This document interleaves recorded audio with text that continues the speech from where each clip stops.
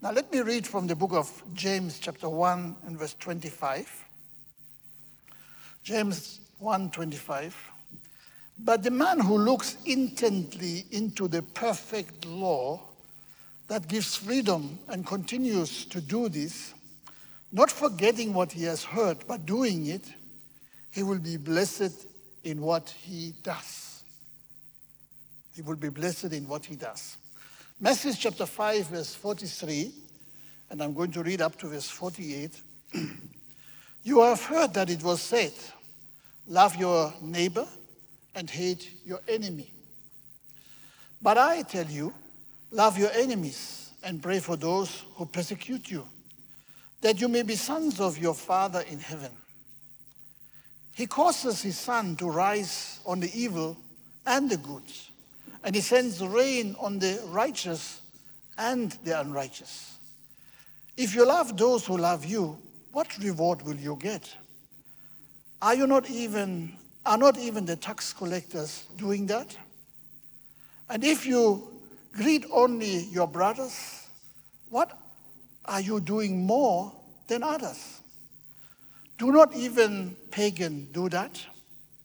But be perfect, therefore, as your heavenly Father is perfect.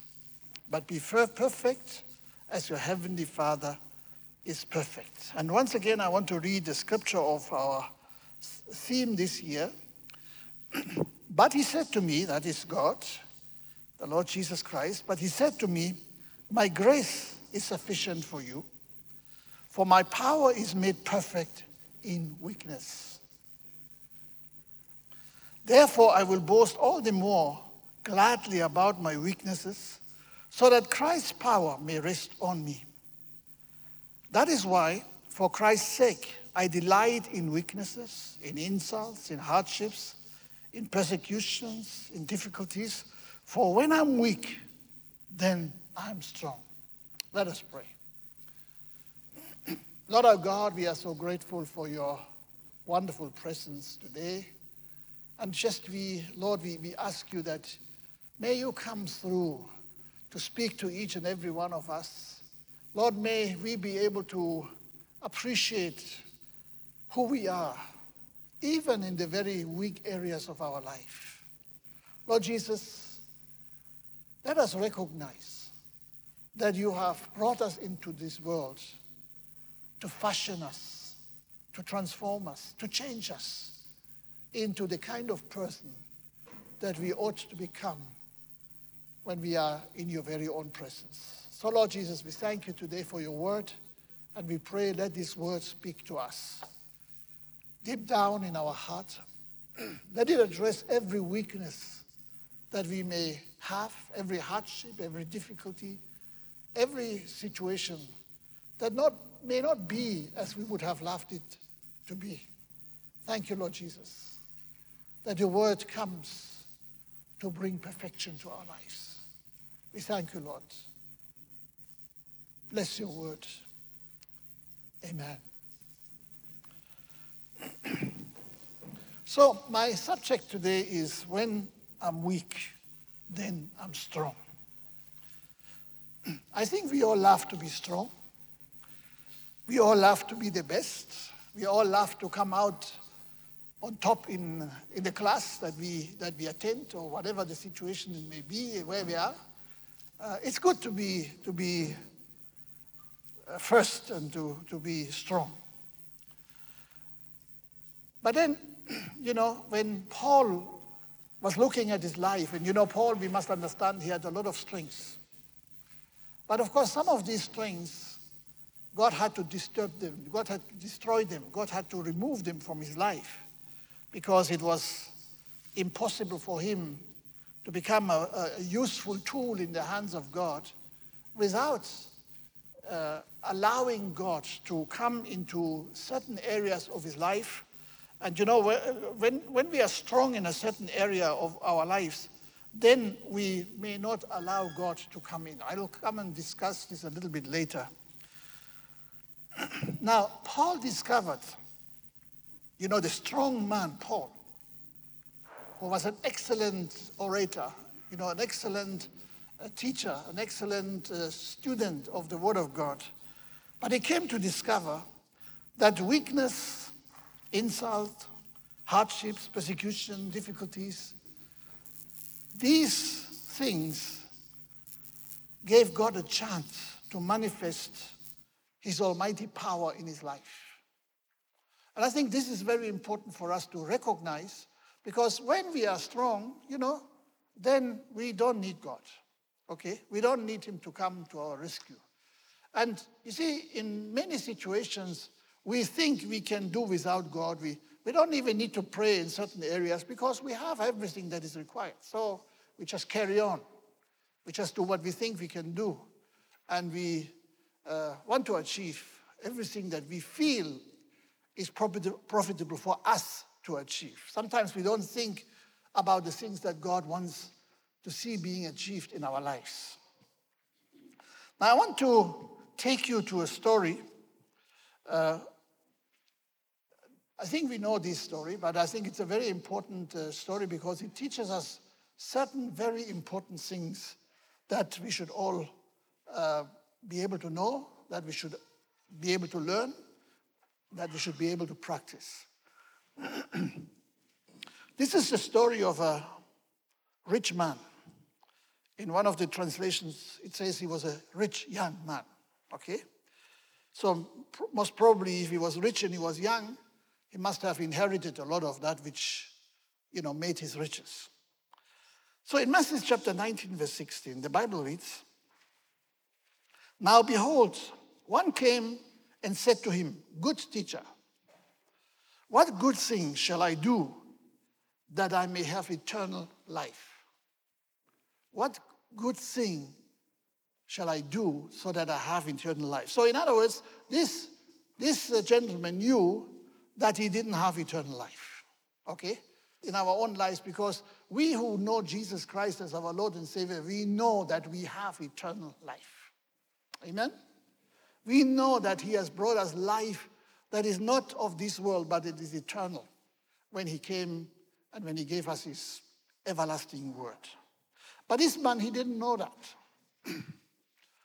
And yet he was a man who was very well versed in Scripture. Of course, at that time, there was only the Old Testament, so he knew all of this. And so, first of all, Jesus said, "Why do you call me good? No one is good, but the one who is good is only God." Okay, so we must understand. But this man came and he called Jesus good teacher. Okay, and Jesus said, you must understand, only God is good. But of course, he was right in that case because, of course, Jesus is the Son of God. But of course, he had not revealed himself the Son of God. But this man somehow realized that the answer to his question, the answer to eternal life must be in this prophet, this new prophet that came along called Jesus. Okay, and so he asked this question, "Good teacher, what must I do to have eternal life?"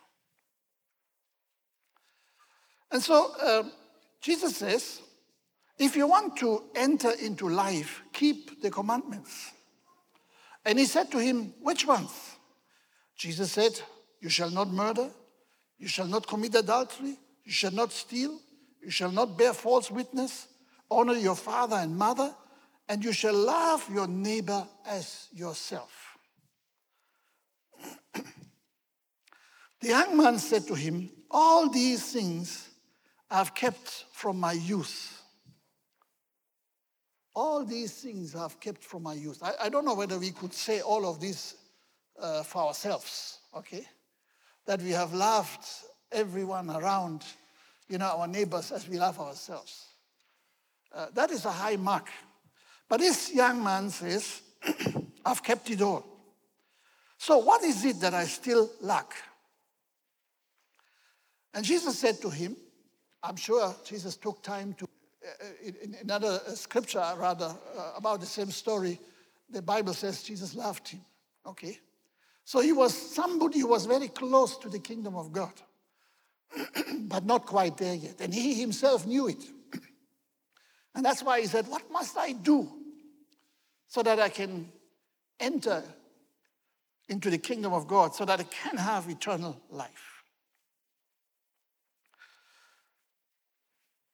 And Jesus said to him, if you want to be perfect, we will come back to that word perfect, because it's a very important word in Scripture. Okay?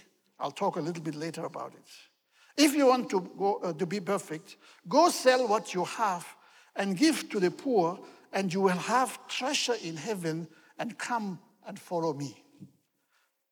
But when the young man heard that saying, he went away sorrowful, for he had great possessions. Okay, so the demand of the Lord Jesus Christ was considered impossible for him to fulfill. While he was saying, I've all fulfilled the laws of God, everything that the law commands, but what you are asking me here, I can't possibly do.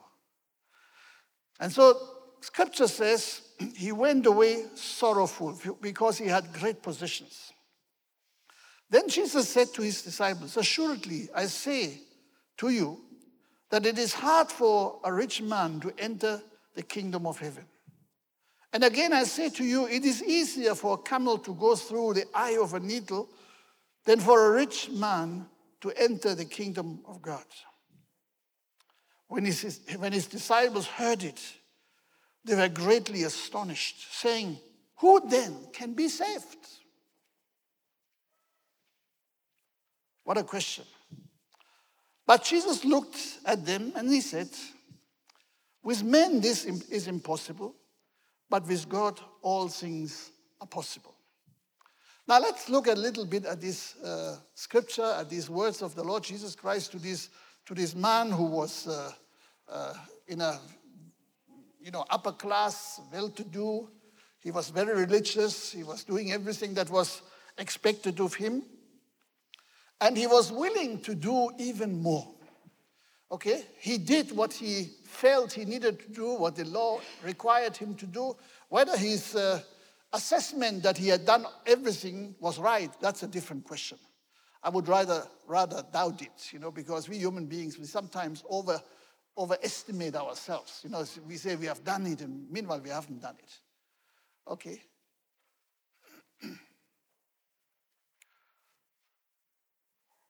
But then, Jesus is speaking to this man who felt he had done everything the law required. He had fulfilled all the things that were necessary. And he was willing to find out what he should add to the things that he was already doing. So his emphasis was on doing. I do this, I do that, I do the other, I do that. Okay? And he was willing to hear Jesus say what he should add to do. But actually, Jesus did not talk about adding doing things, but subtracting things. Okay? And I think that's very important. This is extremely important for us to look at. Okay, so Jesus didn't say, okay, you must add this law or you must do this thing. No, he said, no, you must actually deal with your riches, with all the things that you have.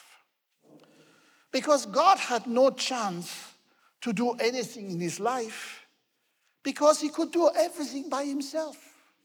He was rich.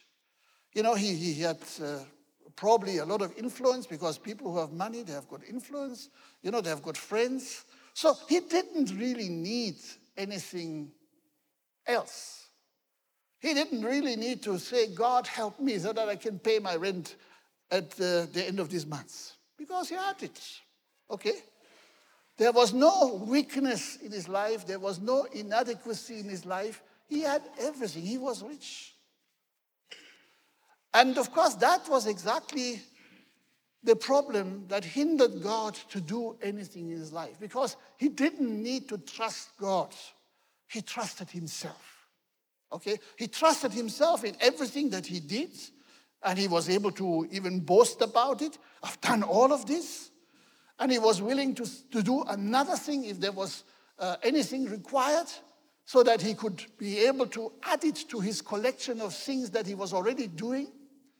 And Jesus said, I'm not adding anything for you to do, but I'm asking you to remove the things that make you self-sufficient.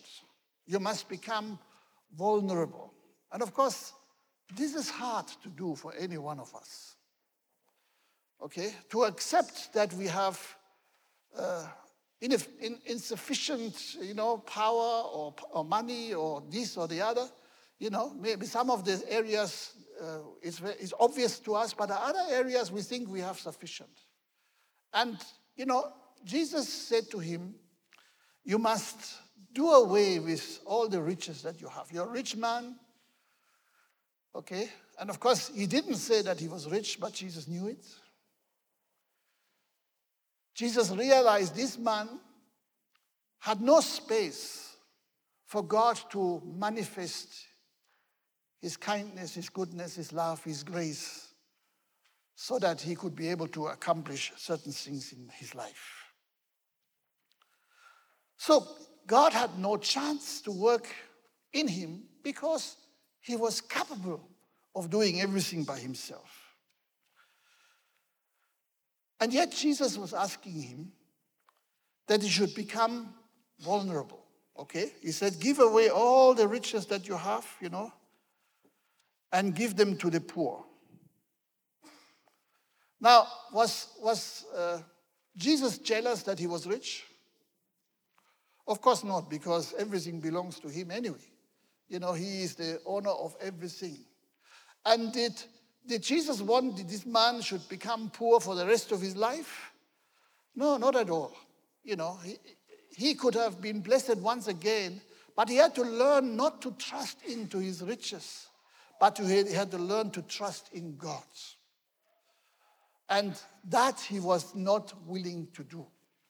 We need to be seeing this very, very clearly. He was not willing to, take a risk that all the properties, all the money, all the things that he was depending on was disappearing, and then he would be vulnerable. He would need to get helped. And every child of God should understand that we need to allow God to help us. Actually, we need to be vulnerable enough that God can come through and meet us at the point of our needs. Okay? That's why he calls us to the throne of grace, so that he meets the needs that we have. Okay? So in other words, if you don't have needs, you will never see the power of God manifested in your life. And that's very important. Now, what we must understand, and of course what this young man did not understand, is that whatever originates from the flesh can never be perfect. Can never be perfect. And this young man, he wanted to be perfect. And Jesus said, if you want to be perfect, then go and sell what you have and give it to the poor, and you will have a treasure in heaven, and come and follow me. So in other words, he would have given away, but he would have had a treasure far greater than the things that he had, than the things that he could give away. And I think this is very important for all of us to study and to learn, okay, because it's hard. We naturally don't think about issues in the way that Jesus tells us. Okay, so this man,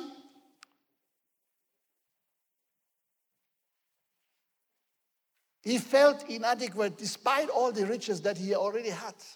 Okay? Because otherwise he would not have come to Jesus. He said, what is missing in my life? What must I do? So he felt inadequate. Even so, he had everything, and he usually depended on the things that he already had. And that's why he was willing to do more, because, at the end of the day, he wanted to be feeling good. Okay? If he could tell Jesus, I've done all of these things, I'm sure he said this with a sense of pride, feeling good. I've done all of this. I'm sure he must have been smiling by himself, when Jesus was talking about these things that he should be able to do. He says, wow, I've done all of this, nothing missing. And it's not wrong to do the right things that God is asking us to do. There's nothing wrong with that. But what we must understand is that there is a gap between what we can be able to accomplish through our own ability and what we cannot accomplish. And that's why this man felt inadequate, because he realized there was something that he didn't do. He felt he couldn't do because he didn't know what was supposed to be done. And this is why people do all kinds of strange things in our world today, because they feel there is some inadequacy in their lives. And then they try to fill that inadequacy with one thing or the other. And crazy things are happening in our world because people realize something is missing. Okay, at least this man came to Jesus, but most of the people don't even come to Jesus. They just try this, they try the other, to try something else.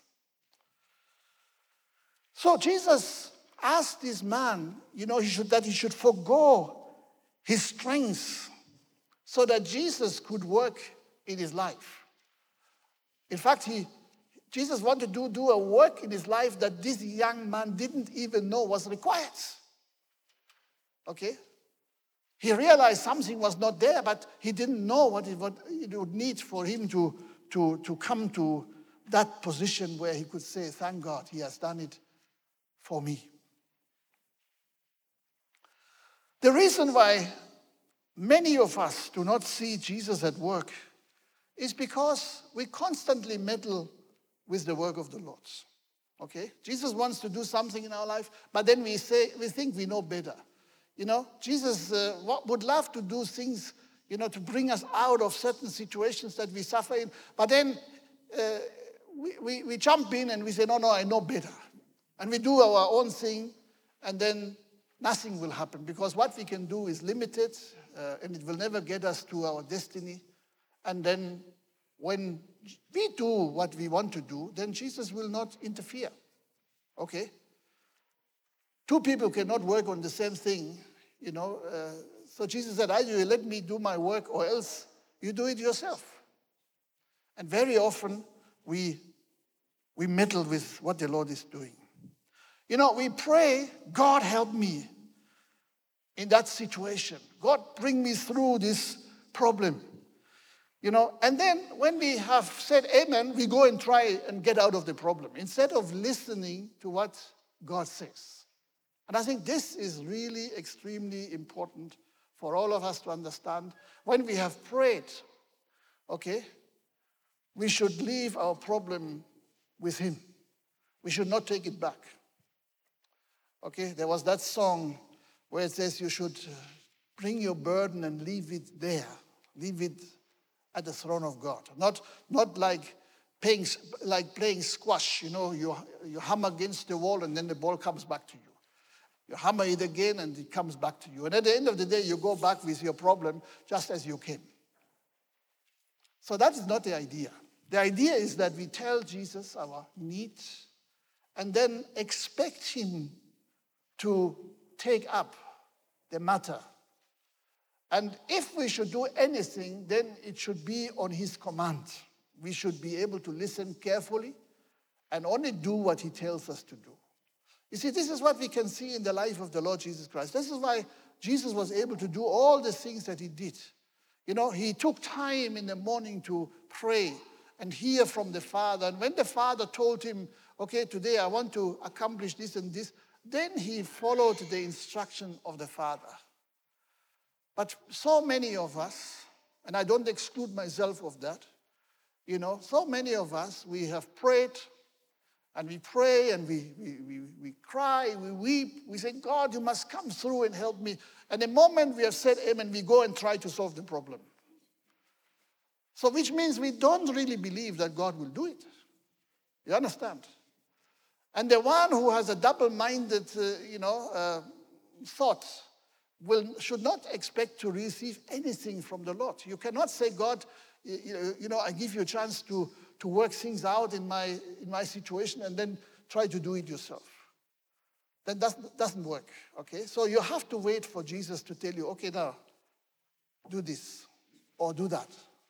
But if you have already done other things, it will be very difficult for you to come back and say, my things didn't work because you felt God was supposed to bless just what I was doing. And God doesn't work that way, okay? So we must only act on what the word tells us, not on our own intuition. And I'm not saying intuition is wrong. We can use intuition for many things.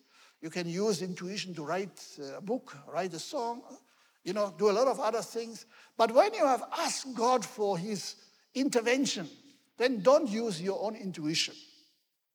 Because that means you're not really expecting him to come through. You have actually prayed to a dead God, okay? Or you have prayed to the ceiling because you don't expect the ceiling to do anything. And if you pray and then you do the thing yourself that you have asked him to do, that means you're not really believing, okay? And many of us, we fall into that trap, okay? Many of us, we think we have to help God. That's very sad, okay? And actually, you're not the only one. This is a very old problem which has started even with the father of our faith, Abraham, okay? Abraham prayed for a son, okay?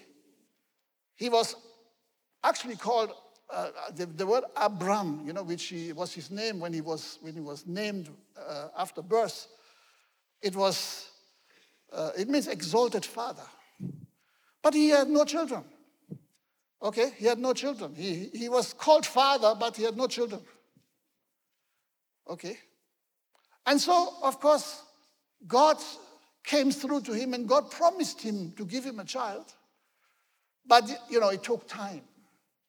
And because it took time, he felt something needed to be done. Since God was not doing it, he was negotiating some kind of plan out of that situation. And Sarah, his wife, had a very good idea. She said, I've got my servants here, my maid servants. I can give you one of them and, you can have a son. Since it's me who is barren, but you can have a child. Now, you pray to God, God give me a son, but then you are making a plan which has nothing to do with the plan of God. You produce now your own prayer or answer to prayer, but it's not the answer to prayer from the Lord, okay? It's your own answer. And, this answer is always a painful answer, devastating. And many of the problems that we have, manufacture them. And you say, but no, I didn't, because I was praying and then, this came out. Yeah, you were praying, but then you were trying to meddle with God. You didn't really wait for God to come through, but you did it yourself. And that's what Abraham did. So if Abraham, the father of our faith, could do that, none of us is exempt. Okay? None of us can say, no, it would never happen to me. Probably it has happened to every single one of us. Okay? So, their prayer, okay, in exclamation marks, was successful. Okay? And they produced a son. And they called him Ishmael. And Ishmael was described as a wild donkey. And Ishmael caused problems. Ishmael was always in soup with everybody around. And, even today in our world, this is thousands of years after Abraham's, fulfillment of his own ability, we still have problems between Isaac and Ishmael. Okay, if you look at the way that the nations have developed, Isaac is the father of the Israelites and the Jews, Ishmael is the father of the Arab nations. Okay? And you can see why there is this problem that never ends. Okay? I mean, all the politicians in the recent past, all the presidents in America have tried to solve this problem. They have tried to end this issue of this constant fighting that has actually sprung up again. Okay? And they couldn't manage. Because it's the fight between the flesh and the spirit. Okay? So what originates from man can never be perfect. Will always be a work of the flesh. And when Abraham produced the son, of course, he had a promise from God that he would give him a son, but he had to wait for God to give that son to him. But then he didn't wait. He produced himself. And he produced himself in a way that was not perfect, not right. Yes, he was having a son, and he loved his son, and he wanted God to bless his son, but God said, no, he cannot inherit with the son of promise. Okay? You can read the story on your own. Actually, it's a very, very powerful story, very important story that gives us a lot of explanation why the things in our world are the way they are. Okay, so Abraham had to be approached again. After, his son Ishmael grew up and, was becoming a teenager, God still came back to him and says, you need to wait for me. Okay, let me read this scripture for you in the book of Genesis, chapter 17, verse 1.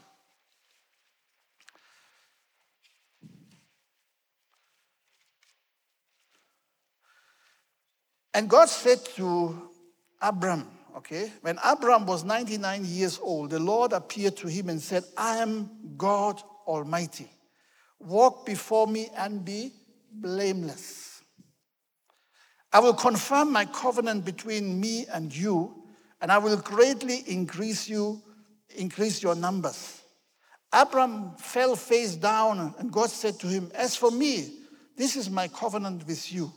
You will be the father of many nations. No longer will you be called Abram, but your name will be Abraham. For I have made you a father of many nations. I will make you very fruitful. I will make nations of you, and kings will come from you. So, God actually spoke to Abraham as if Ishmael did not even exist. Okay, because as far as God was concerned, that was the work of the flesh. And I'm not saying that God never had compassion with Ishmael. You can read the story, you'll find that God even blessed Ishmael as well. But as for the promise of God and the plan of God, that could not be fulfilled with the son of the flesh, but only with the son of the spirit. Okay, so that is what we need to understand. So if God wants to do a work in your life and he wants to do his work in every one of us, it's not a work of the flesh, it's the work of the spirit. Now God says to Abram, I'm God Almighty, walk before me and be blameless. That's a very interesting word. In the Hebrew, there is a word that is called tamim, perfect. And that word is being used in many other scriptures as well. For instance, the Bible tells us in the book of Psalms 18, verse 28, for you will be my lamp. The Lord God will enlighten my darkness. For by you I can run against the troop. By my God I can leap over the wall. As for God, his way is perfect. Okay? So the same word is being used here. The ways of God are perfect. The same word tamim is there. Okay? That's what God says to Abraham, you should walk before me and be blameless. Same word. Okay? Again, the Bible tells us that God is perfect, and the same word is being used. God says his word is perfect, the same word is being used. Very interesting. Okay? And that's why when God says, be perfect as your heavenly Father is perfect, then that means we must become like him in every way. Now, of course, many of us, we are saying, perfection. We can't be perfect. It's impossible. Okay? It's impossible. In the Greek, there is the word teleos, or teleo. It means more or less the same thing like tamin. And this is the word which is being used when God says, be perfect, therefore, as your Father in heaven is perfect. Okay, so if you look at the clock, okay, you know that at 12 o'clock, immediately after the clock, the hour has set 12, immediately the next second, there is a new cycle beginning, isn't it? And then, of course, you want to see the cycle going through until it comes back to 12 o'clock again. Or if you want, you can take a digital clock and even go to 24.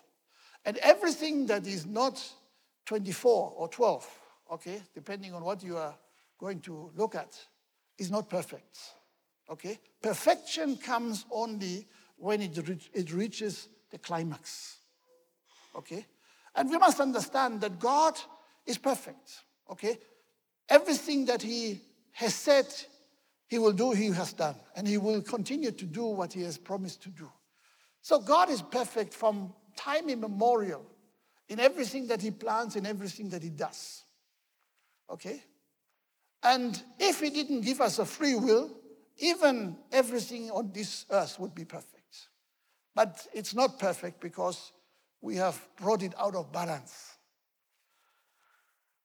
You see, what this really means is that there is a process to bring to conclusion, like a clock is moving every moment, you know. So if you look at your clock, you see the arms of your clock somewhere, or your digital clock. It tells you,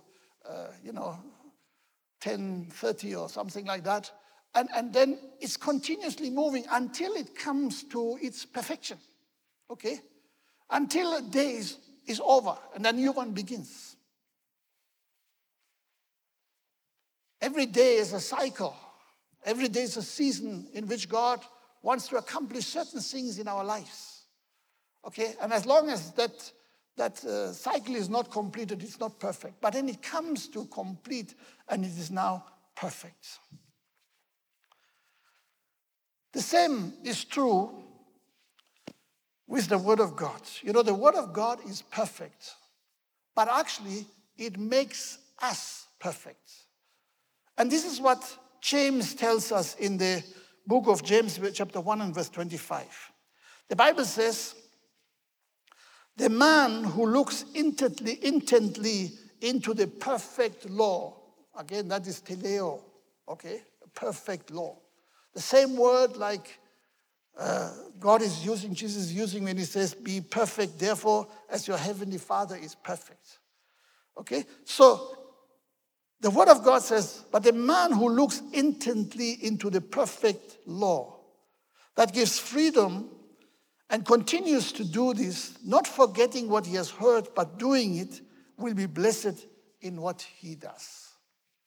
So, we must learn that in our weakness, in our inadequacy, in our shortcomings, we need to look at the perfect word.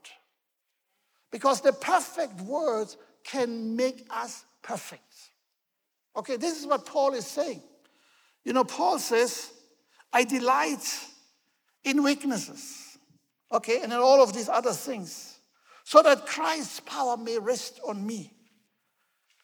I boast all the more about my weaknesses because I know God is doing something in these weaknesses. And when I'm weak, then I'm strong because I give God opportunity to manifest his power, his Holy Spirit, his grace, his kindness, his goodness in my weakness. Okay, so it's not a contradiction when Paul says, when I'm weak, then I'm strong. Because what he says, when I'm weak in my flesh, in my own ability, and I accept my weakness, I accept my shortcoming, I accept that I cannot do certain things, okay, then God will come through for me in those areas of my life. And he will be able to complete what I can never be even attempting to complete. And so let's us understand that we need to learn that lesson. I think it was a very difficult lesson even for the man who was called Saul, who was so adequate, who was so determined to the Christians, the people who were, having this new faith that he despised. And then one day he meets the leader of that new movement, and he falls from his high position on the horse, and he finds himself on the ground blind. And this voice comes to him and says, Saul, Saul, why are you persecuting me? This man was strong. This man was powerful. This man had resolve. But God had a different plan for his life. And he destroyed that strength. He destroyed that ability that Paul had. And thank God, God did that because he knew the heart of Paul. He would have a humble heart. He would humble himself. He would be willing to let go of all of these things. And that's why Paul says, everything that was value to me, now it has become just dung. Okay? It is garbage. Because it was just for my own righteousness. And my own righteousness is like filthy rags in the sight of God. So it is his grace. It is his power that makes us perfect. As we keep looking at the Word of God, and this is what James is saying, it's very important that we take this word very serious. But the man who looks intently into the perfect law. You see, and this is the problem that we sometimes have. We have very little time to do our devotion. So we quickly read, boom, boom, boom, boom, and we are gone. We don't have time to listen. But intently looking into the Word of God is something completely different. In fact, in the Old Testament, there was a certain group of people, they were called the Masoretes. These were people who were actually copying the scriptures because, of course, there were no printing presses at that time. So when you needed a new copy, you needed to have people to copy word for word. And these people needed to be accurate, 100% accurate. They needed to be perfect. They couldn't miss anything, not even a iota, which is just a small apostrophe, okay? And Jesus said that nothing will disappear from the Word of God, not even the iota. Okay, that is the smallest letter in the Hebrew alphabet. So these people were sitting on the scriptures, and as they were copying, they were making sure they were looking at what they did intently so that they would spot anything that was not right. Okay? They were actually sitting sometimes for hours and hours to like a hen breeding over the eggs, to wait until finally God would give them a word. Unfortunately, these kind of people were not existing when Jesus came. They had disappeared. There were people who thought they knew everything when actually they didn't really intently look into the Word of God. So we must understand that God has a wonderful plan for us. He wants to bring us to perfection. And just like a clock is moving, we are supposed to move. Okay? And when we are continuing to move in step with Christ, he calls us perfect. Okay? So God wants us to be perfect as our Heavenly Father is perfect. And we are perfect not because of what we are able to do, but we are perfect because of what Christ is doing in us. Okay? That is the key. Because Christ wants to do his work inside of our lives. And that's why God said, or Christ said to him, my grace is sufficient for you. Okay? Let my grace work it out. Don't do it on your own. Let my grace work it. And it will be definitely enough. So when we stop interfering with the work of God in our lives, then God can do great and mighty things.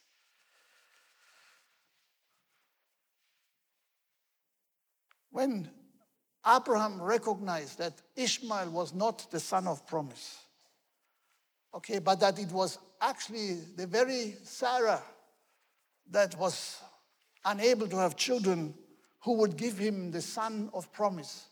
Abraham personally, when things began to happen. And God came to visit Abraham personally. You know, there's that very famous scripture in the book of Genesis chapter 18 where 3 men come to visit Abraham. Okay?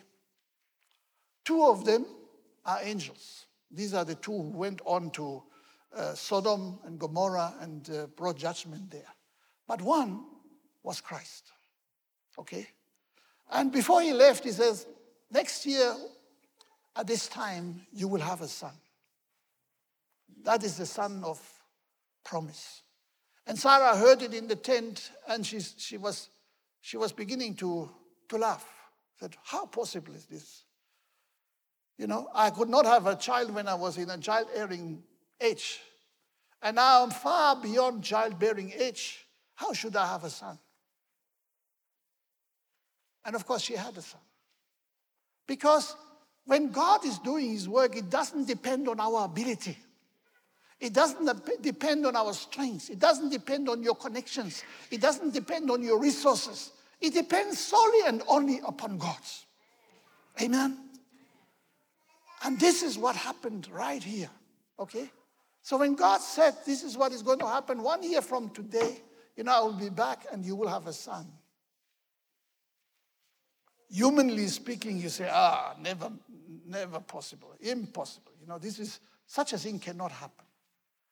But there is no impossible with God, okay? Even the disciples were saying, when Jesus was giving this young man, this young rich man, this answer, you know, sell everything that you have and then you follow me. And he didn't want to do it. And the disciples were worried. How can this happen? Who can be saved if this is the case? And Jesus said, with man, yes, this will be very difficult, but everything is possible with God. Amen? Everything is possible with God. And my appeal to all of us, okay, and I include myself here, my appeal to all of us is that we allow God to work things out in our lives. Okay? You may look at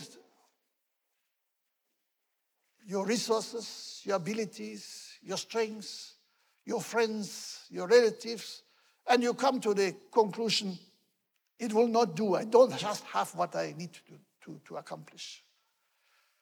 But don't just look at the things in this world. Look at the best connection that you have. And that is the connection with heaven, the connection with your heavenly Father, the connection with Jesus Christ, the Son of the living God, who has come to bring us the promises of the Father and make sure that all of these things will become real in our lives. Hallelujah. This is good, okay? So at one time, you should come to that very conclusion like the Apostle Paul, who could say, when I'm weak, then I'm strong. Amen? When I'm weak, then I'm strong. Of course, most of us say, when I'm weak, I don't like it. When I'm weak, I have to find somebody who can give me some push. Okay? When I have no money, I need to ask from somewhere. Okay? But Paul was able to say, when I'm weak, I'm strong. Not because of the resources of this world, but because God will come through for me. And that is what God desires to do in our life. So remember, God wants to bring us to perfection. Just like a clock is ticking towards the and finally it will be perfect. Okay? You can trust God that He will make it perfect. We cannot make it perfect because we don't know how much time we have. Okay? You see, on the football pitch, you know they have got 90 minutes. So if you are on the 89th minute and you are still down 0-1, you better hurry up, at least to draw. Of course, these days, again, they're adding more minutes, and sometimes you don't know how many more minutes they're adding. But, in our world, things are predictable. With God, you cannot predict. And what we should just learn is that we take everything God gives to us, every day, every hour, every minute, we should take it from the hand of God. So God says to Abraham, walk before me and be blameless, be tamim. That means be perfect. Okay? And that doesn't mean that you have to now create a perfection in the human ability, but you allow God to bring that perfection to you.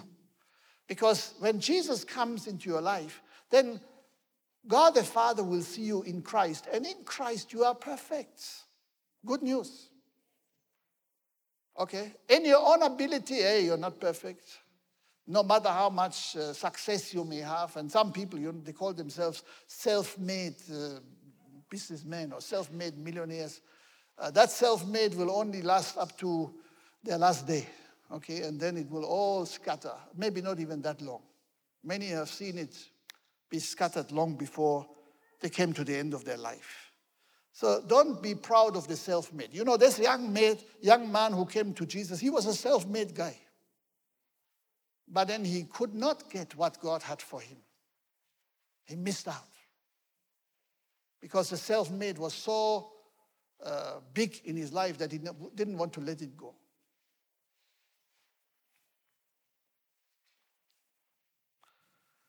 So we must constantly learn, as we have seen this process taking place in the life of Paul, it should take place in our life. When I avail my weakness to Christ, something great is going to happen. When we intently continue looking at the power of God, okay, it will provide for us the forgiveness of God. It will provide for us everything that we cannot do on our own, in our own strengths.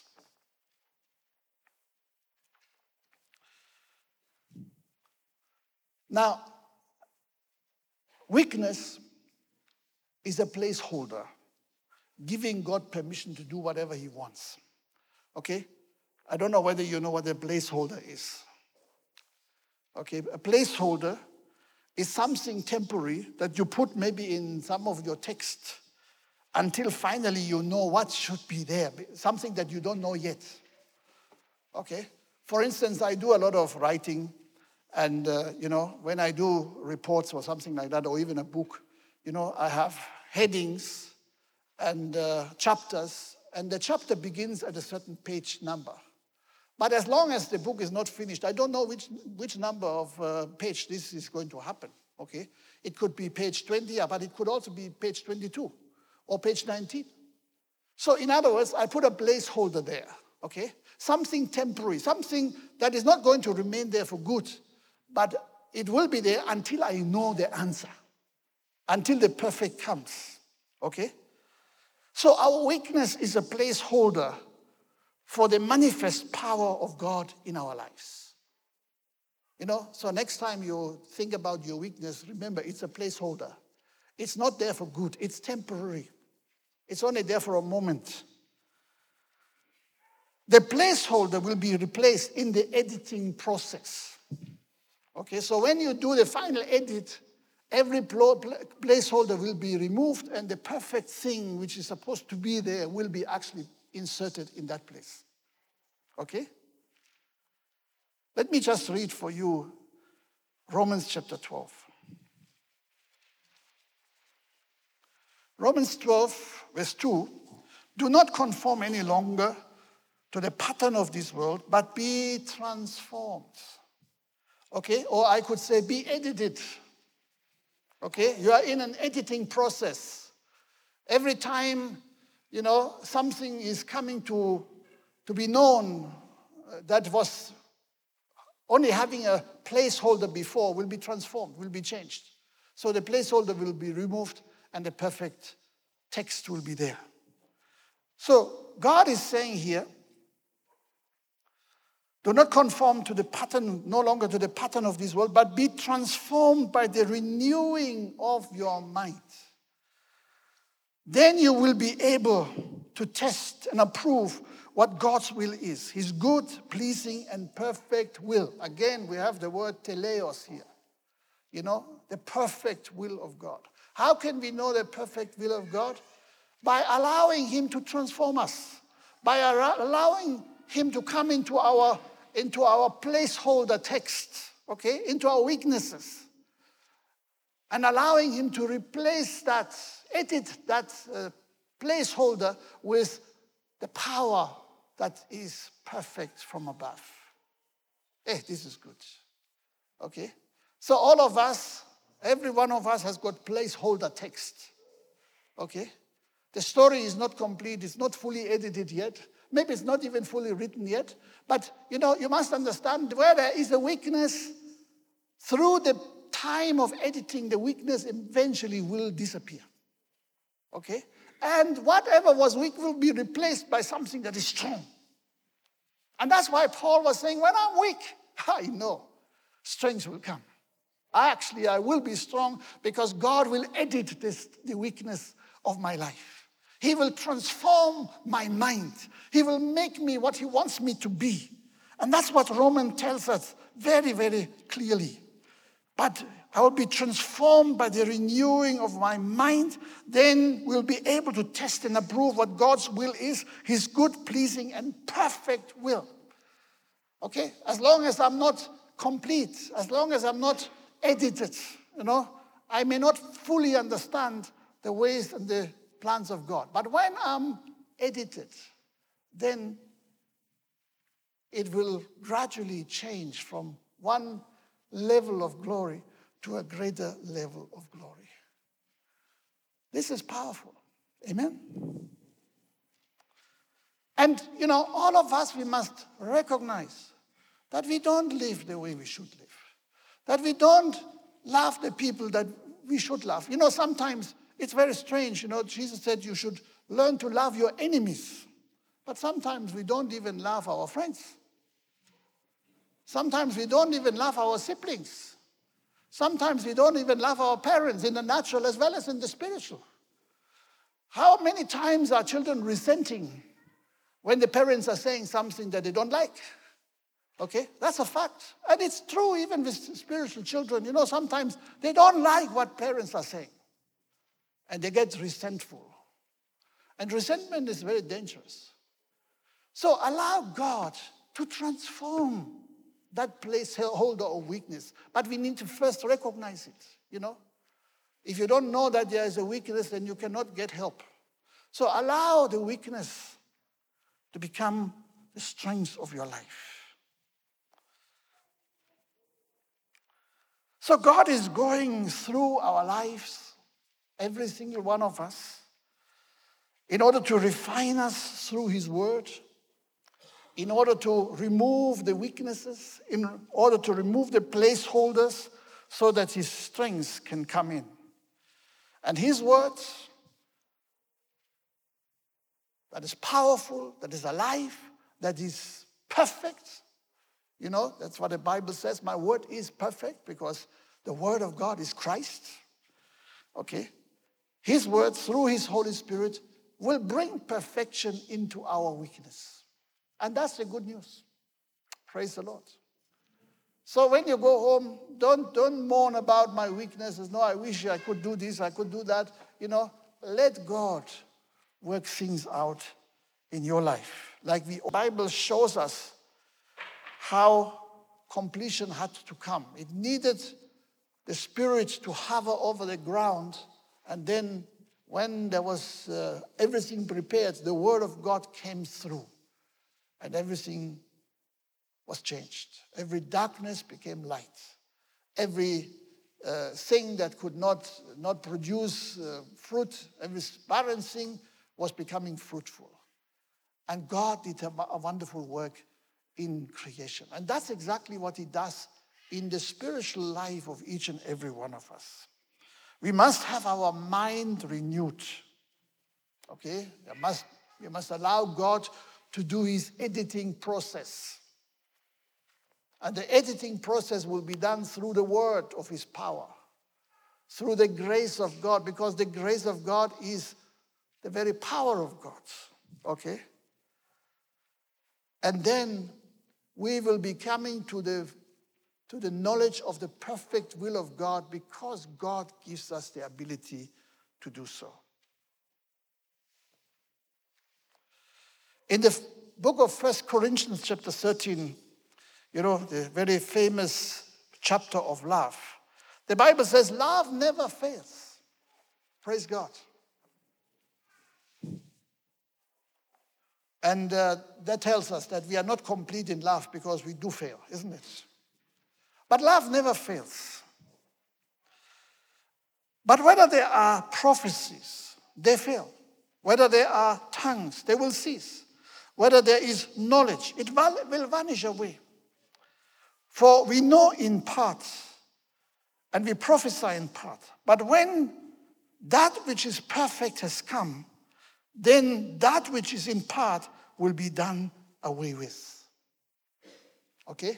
We live in a world and we have got a lot of partial knowledge, partial understanding, partial strength. But the perfect is coming. Praise the Lord.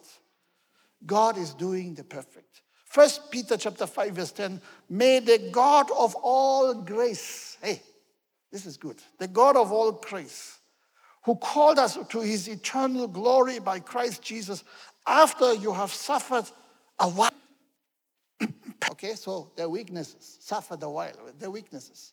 But then perfect, establish, strengthen, and settle you. So in other words, your weakness will be turned into strength. You'll become perfect. You'll become established, become strong. You will be settled in every area. To him be the glory and the dominion forever and ever. Amen. Praise the Lord.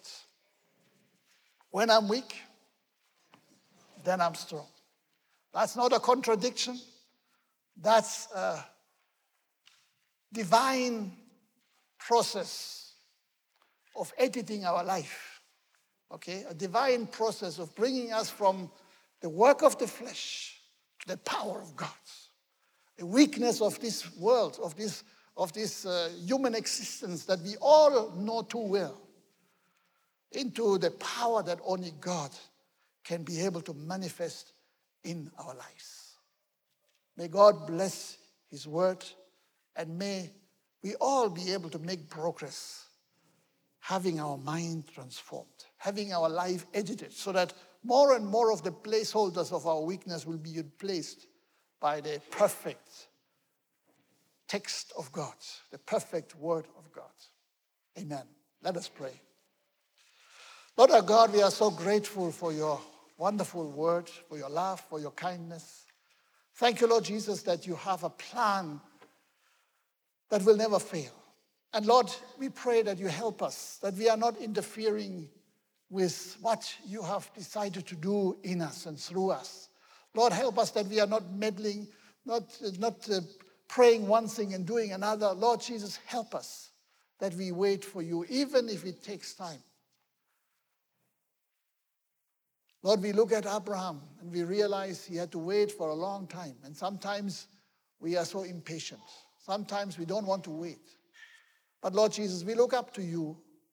We wait for your process of transformation, your process of removing the placeholder, weakness, and put your power in the same place. So Lord, we give you thanks and praise and honor that you are not finished with any one of us. Lord, you are very busy at work in every one of our lives. And Lord, we thank you so much for what you continue to do in us. And so, Lord, help us that we continue to look intently into your word that has the power to make us perfect. To you be the glory and the honor in Jesus' name. And everyone say, amen. Amen.